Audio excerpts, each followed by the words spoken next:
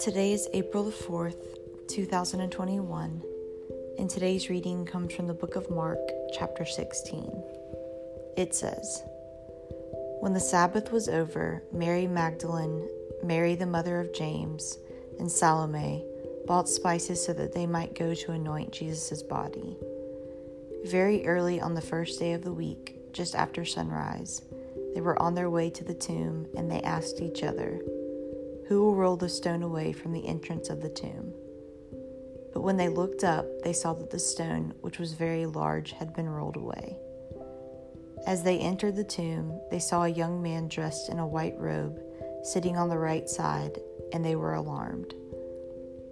'Don't be alarmed,' he said. 'You are looking for Jesus of the Nazarene, who was crucified. He has risen. He is not here. See the place where they laid him. But go, tell his disciples and Peter, he is going ahead of you into Galilee. There you will see him, just as he told you.'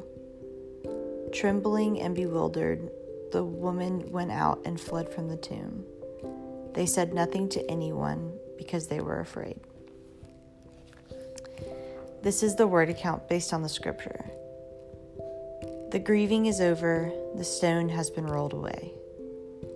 It's the time that we take each year to celebrate this monumental day. The day when Mary Magdalene went to the tomb with tears and left with excitement and purpose. She left the tomb with expectation instead of preparing a funeral service. Before Jesus was crucified, he had told the disciples he would rise from the dead. And I just cannot help but imagine that Mary exclaimed, "He did what he said." Can't you hear the mixture of relief, excitement, peace, and nerves all mixed up into one?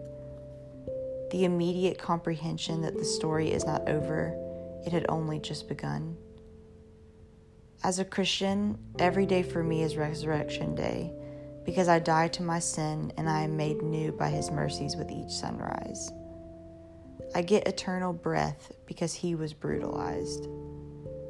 So as I shout today with joy, I challenge myself to wake up with the same joy and gratitude tomorrow and the morning after that.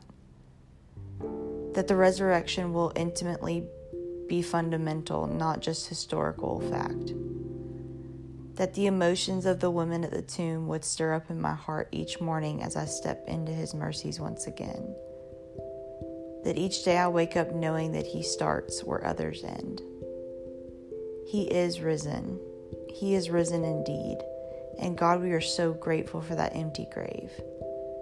Today is the day that we celebrate the fact that every day he saves.